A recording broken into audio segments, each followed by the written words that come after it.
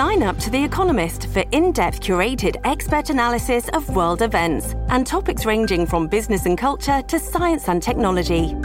You'll get the weekly digital edition, online-only articles, curated newsletters on politics, the markets, science, culture and China, and full access to The Economist Podcast Plus. The Economist is independent journalism for independent thinking. Go to economist.com and get your first month free. All right, welcome back to the Young Turks. Got a great guest for you, so we're going to get right to it. Joining me now is Senator Mike Gravel.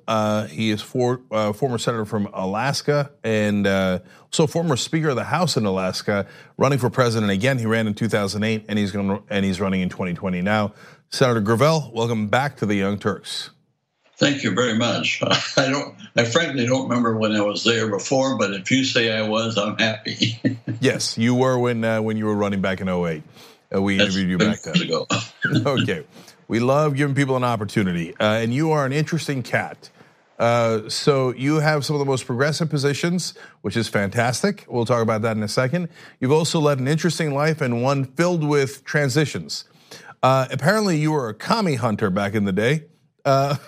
So when you were in the military in Germany and France, you infiltrated French communist groups. Is that right? Yes, large gatherings. I wasn't a threat to the meeting, that's for sure. I was just attending them to be able to write up a comment on it. Huh, interesting. You also used to dress up as Paul Revere to promote tax reform and free enterprise. Do you still believe that? Because that's vague. Okay. I don't really know what that means. We changed our tax system radically, and free enterprise. I think we need to change capitalism structurally. So it was the beginnings of those efforts that educated me to the problem, to where I've come up with solutions today. So you have also been right on many issues, to the point where the country has drifted to where you were and still are. So you favor drug decriminalization. Do you think that, I imagine you're happy about the developments in the different states as they have gone to legalize drugs, but the federal government is still resistant. Very much so. Very much so. What would you do if you were president? If I was president, I would copy Portugal and decriminalize all drugs. And they've done this successfully. It lowered the crime rate. It lowered the rate of people getting hooked, and it provided a process where people, if you need a drug to sustain yourself, then get a prescription, go see a doctor, and get the prescription filled, and then go back to work at your job, rather than criminalize it, where you put them in jail, where they commit crimes in order to get the money for the drug. It failed, as it failed with prohibition, and so now prohibition gave us the mafia, and what this one has given us is a prison population that's the embarrassment of the world. So you are, like I said, one of the most progressive folks running for Congress. You also oppose NAFTA. You're in favor of college tuition being borne by the federal government rather than everybody gets it. Yeah, and so I would like, the idea would be to do like Finland. We would pay people to go to school. Well, that's super interesting. So let's talk about that for a second. So the Bernie Sanders proposal, College for All, for example, is if you go to a public school, are you saying that you would pay for even private schools? No, not at all. Here, when you're making broad statements, many times as I do, the devil is in the details. And so what you have to do is now examine the details. The tragedy with our education system is it's based upon property taxes at the local level. So when you have a very wealthy area, like let's say North Hollywood, you're going to have great schools. When you're down in a ghetto, you're going to have lousy schools. That is not the solution. And of course, what comes up many times is reparations for slavery. I believe reparations should be done to the poor. What it should be is unbelievable amount of educational support so that every student in the United States gets the same amount of dollars. And those dollars, as far as I'm concerned, would be what the wealthy kids get in the way of dollars. So here again, Finland is a great example. 25, 30 years ago, it was a basket case. Today, it's one of the most successful governance systems in the world, and it shows. So, Senator Gravel, I want to keep talking about your policies, but I want to talk about it in the context of the changing times and the changing Democratic Party, because you were a senator from 1968 to 1980, and I wanted to ask you about that. Do you think that before we even get to the Democratic Party, do you think politics has changed a lot from then to now? I think yes, it has, because what you have is politics that we have are based upon our governance system was originated in the Constitution, and it hasn't changed very much from that period of time. But that's exactly when we saw the beginning of the Industrial Revolution. And now we see a situation where science and technology has moved ahead beyond our dreams. We have no idea what they'll be able to do in the future. However, we realize there's a flip side to that success of science and technology, and that's the ability to kill ourselves or commit suicide, which is through the environment or through nuclear. And so what I think we need to do is to bring our structure of governance up to 21st century. That means make some fundamental changes. And the change that I would make is real simple, is to bring the people into the operation of government as lawmakers. The law is the central part of civilization. Law is the central part of governance. And what we do under our structure of governance is we give away our power to make laws to representatives who now have a monopoly on power making. And all that we can do as citizens is on election day for a few seconds when we throw the lever, that's where we exercise our power. And then all we can do for the next 2, 4, 6 years is beg and hope. And of course, it shows when you see one of the parties, the Republican Party, absolutely gone all over the hill. I mean, it's crazy what they're buying into. So now it's Trumpism. Here you have Trumpism, which controls the party. How can any? And I must say, I admire a couple of senators, that have jumped the traces. Mitt Romney for one, but no, the Republican Party is sold out lock, stock, and barrel to Trump. Trump is going off the rails mentally, and so now he's going to take the Republican Party with him in a destruction. But that's fine as far as I'm concerned. What I'm concerned about is bringing the people into the operation of government as lawmakers, and it can be done. I have a manual to do it in great detail, and that manual will be published. The name of it is going to be Human Governance, the Failure of Representative Government, and a Solution, the People. And it's both a constitutional amendment that will be enacted by the people, not by the government, and a Legislative Procedures Act, because to empower the people to make laws and to not provide for detailed legislative procedures is a case for anarchy. And we see that with Brexit right now, how the stupid situation of Cameron turning around and putting before the people a complex issue without any serious discussion and explanation of what the consequences would be. And so now you see what the situation is. Senator Gravel, you mentioned Trump there. Do you think there's something wrong with the media when they do not take your candidacy seriously, even though you're a 2-term senator and former Speaker of the House in Alaska, and they took Donald Trump so seriously they gave him several $1 billion in free media coverage? Well, the reason why I'm not a media star, because media has made a decision because they're controlled by the military-industrial complex and Wall Street, and these are areas that I threaten. And so the only way to do it is to turn around and make sure that Gravel doesn't get any time in the media. Now, I get it. When I was in 2008, I was on 7 debates.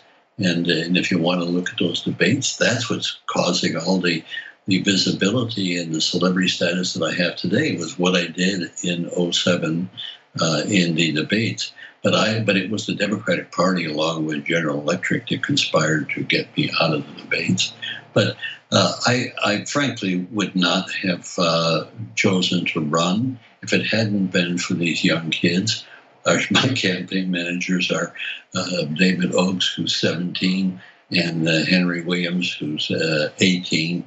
One is going into Oxford in the fall, just graduating from high school, and the other is a freshman at Columbia. When they came to me, they said, "Senator, would you run for president?" I said, "Do you have any idea how old I am?" And they said, "Never mind. That's not of consequence. What's of consequence is the fact the position you have on these issues and your outspokenness in this regard. And you're showing a good one there where I take on Obama and the others." So actually, I want to go to that clip here. And I agree with you that it's not a matter of, and I agree with your campaign managers, not a matter of age. It's a matter of whether your ideas are old or they're That's fresh. what it's all about. Yeah, Biden and Sanders are about the same age, but Sanders' ideas appeal to the young and would actually. Sanders, he and Tulsi Gabbard, along with Warren, are the real people to be focused on for the presidency. And any one of them can beat Trump, hands down. Trump is going to beat himself. And if he has any suction, it will come from the mistakes that the Democrats make. And one of the key mistakes is, of course, that we want Joe Biden a centrist. He's not a centrist. He's a conservative. He's on the right. We have moved since Bill Clinton the center over towards the right. Now, what we've got to do is bring it back to the center so we can recognize a centrist. But Biden and many of these people who claim to be centrist, they're not centrist. They don't have an idea what's happened historically. And if you don't know history, you're going to repeat it. And that's what's going on today. I predicted back in 2008 that what's going on is going to go on and on and on. And have you seen any changes, regardless of whether it's Obama or Bush or Trump? Have you seen any changes in the last 30 years? So I want to let you tee off on Biden and Obama in a minute, but I do want to show folks that didn't see it just a short clip of some of the things that you said in those debates that got so much attention. Let's watch. Why do they hate us so in so many places around the world? Because we kill so many people wantonly. Oh, Joe, I'll include you too. You have a certain arrogance. You want to tell the Iraqis how to run their country. And we can get off of gasoline in 5 years, and we can get off of carbon in 10 years. All we got to do is want to do it. Just plain get out. It's their country. They're asking us to leave, and we insist on staying there. The military-industrial complex not only controls our government, lock, stock, and barrel, but they control our culture. It's time to make some waves for change. I'm Mike Gravel, and I'm running for president. So, Senator Gravel, so that's fun, and I remember covering it. I remember talking to you back then, but what struck me most actually was the amused grin that the other candidates had. Hillary Clinton, Barack Obama, and Joe Biden had on that debate stage, as you're saying things that are of great import and that you're clearly correct on, and they're looking at you like, "Get out of Iraq. We're not going to do that." This talk of defense contractors controlling us because they give us millions of dollars in donations. Absurd. Right. It's really when people say, "Well, you're so extreme." Not extreme. Is it extreme to want peace and to make an effort to get peace? Is that extreme? Is Tulsi Gabbard, who's got the courage to stand up to Obama on military policy, is that extreme? Is it extreme for Bernie Sanders to want single-payer health care? Is that extreme? You know, who are the beneficiaries of this extremism? It's the people, and they cry out for these solutions. The problem is the structure of government doesn't permit that to happen because our government was sold to the elites back at the convention in 1787. in '88. And the change that needs to take place, see, they purposely kept the people out of making laws because they knew the people would not tolerate slavery. So they wanted to protect slavery, and they did. And we went to the Civil War, then we had 90 years of Jim Crowism, and we still have this legacy that we have towards race. So am I right that if you get 65,000 donors, even if they're just $1 a piece at MikeGravel.org, that they would have to put you on the debate stage? Well, either that or they have a big embarrassment, because I wouldn't go quietly. And so we're talking about the support that I have is from the millennials. And so if they don't let me here, as long as my voice is, I won't go on the stage with any big stepping enthusiasm, but I've got a voice, and I can articulate the views that I have, and call the others on it. The people who turn around and say, "Oh, I'm going to unify the party," we're going to solve these problems. This is the Joe Biden shtick. It doesn't mean anything, because here the Republicans are crazy at this point. The whole party is imploited. So you're going to try to make a compromise with a party of a bunch of crazies? That's what most of them are saying, because that sounds reasonable. Oh yeah, we're gonna all work together. No, Joe was an adult. He was chairman of the Judiciary Committee when he made the decision to not call up the two ladies that could be corroborating Anita Hill. Anita Hill. And then, of course, Lynn, he was the one that permitted Specter, who had been a prosecutor, to savage Anita Hill. In addition to that, Biden is the one who changed the bankruptcy law so that students wouldn't be able to bankrupt themselves and get rid of their educational bills. They're going to take these bills to the grave. And of course, Biden voted for the war. And what do you think is going to happen if he becomes president? It's the same old, same old. You're not going to see any problems really solved, but you're going to see the possibility of war, which, of course, Hillary was going to gin up. And now what we're seeing, the threat of it, I think this today is a very, very dangerous couple of 3 weeks. Very dangerous. So, Senator Gravel, you mentioned President Obama before. You just said Joe Biden's right wing. Do you think President Obama's right wing? No, President Obama is different. Obama came in with the concept that he's going to make some changes, and he didn't make any changes. It was the same old. So what he did is he made a lot of speeches. Obama is doing what he should be doing, and that is making movies and fantasies. But here's a person that campaigned on making the government more transparent, and he's the one that prosecuted more whistleblowers than anybody else in our history. We could mention other things. Here, stop and think of the mental attitude that a president has to have when on every Tuesday some military officials would come over and you'd go through a list of who you're going to kill that day with drones. That's assassination. And then, of course, during Obama, people like to say, well, we didn't have the renditions. Hey, we still have renditions today, and we had renditions under Obama and under Trump. It's just that when you look at the budget for the CIA, it's a secret budget.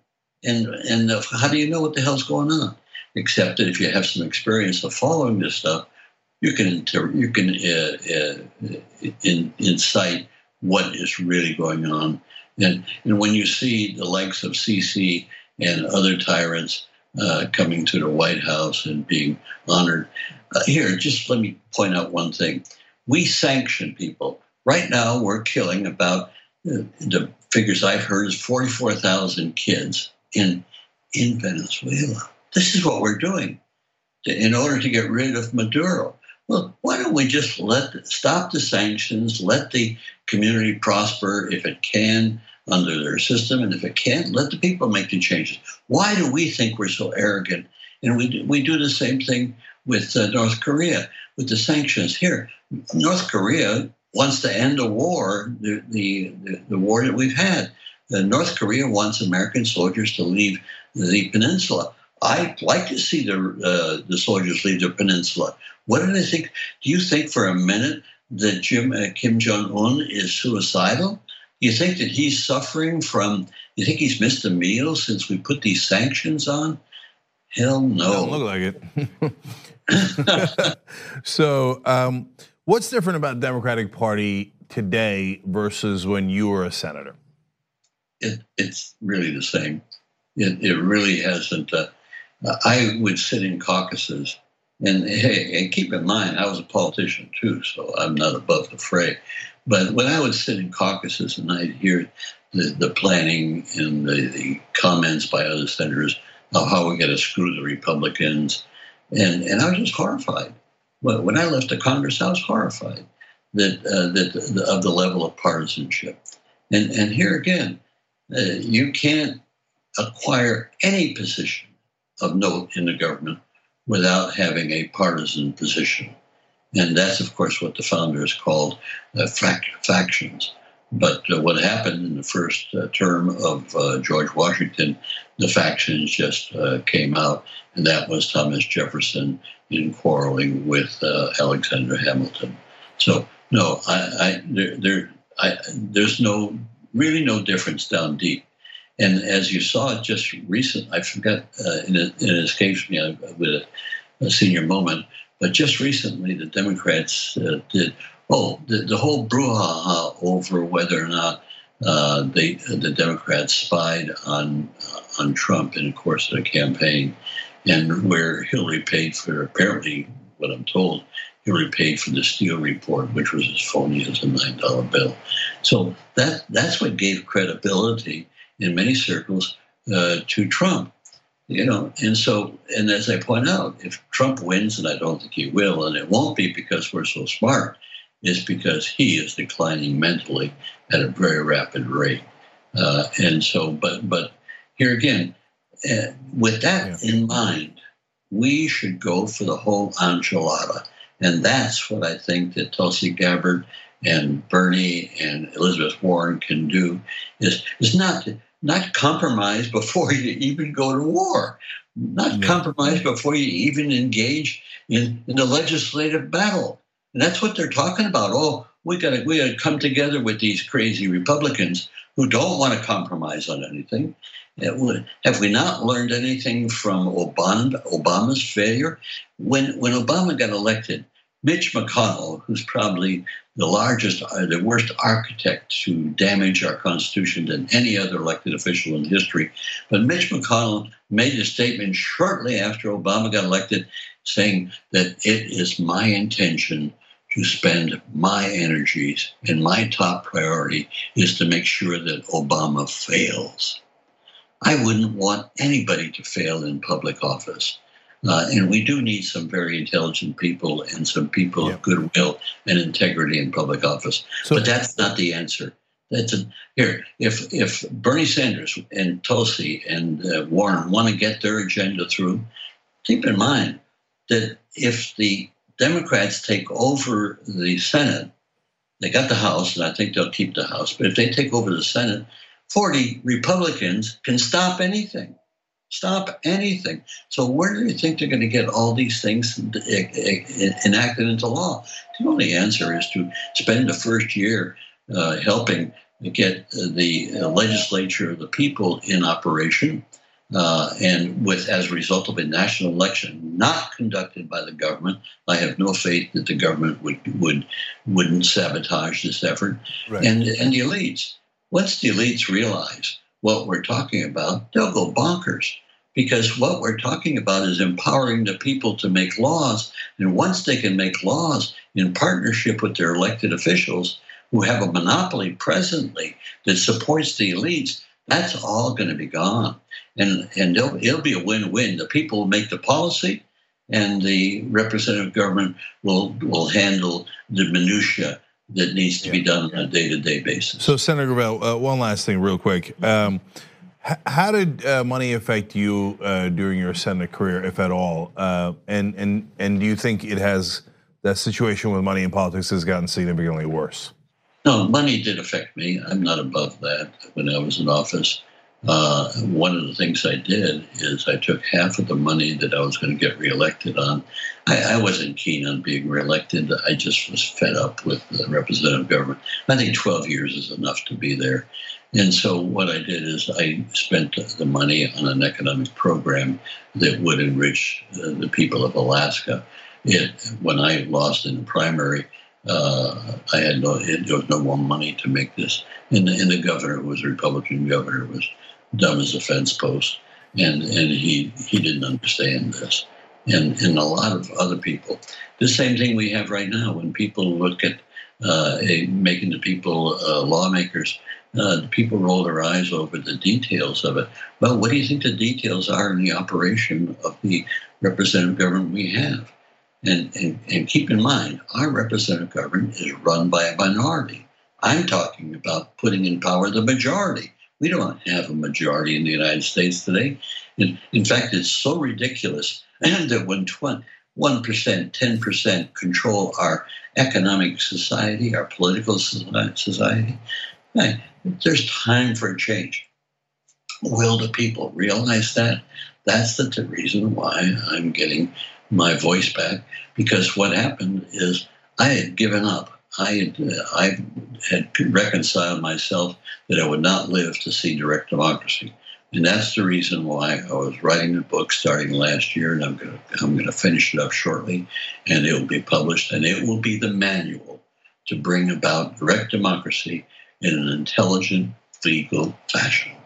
All right, everybody can check out more about Senator Gravel's policies at MikeGravel.org.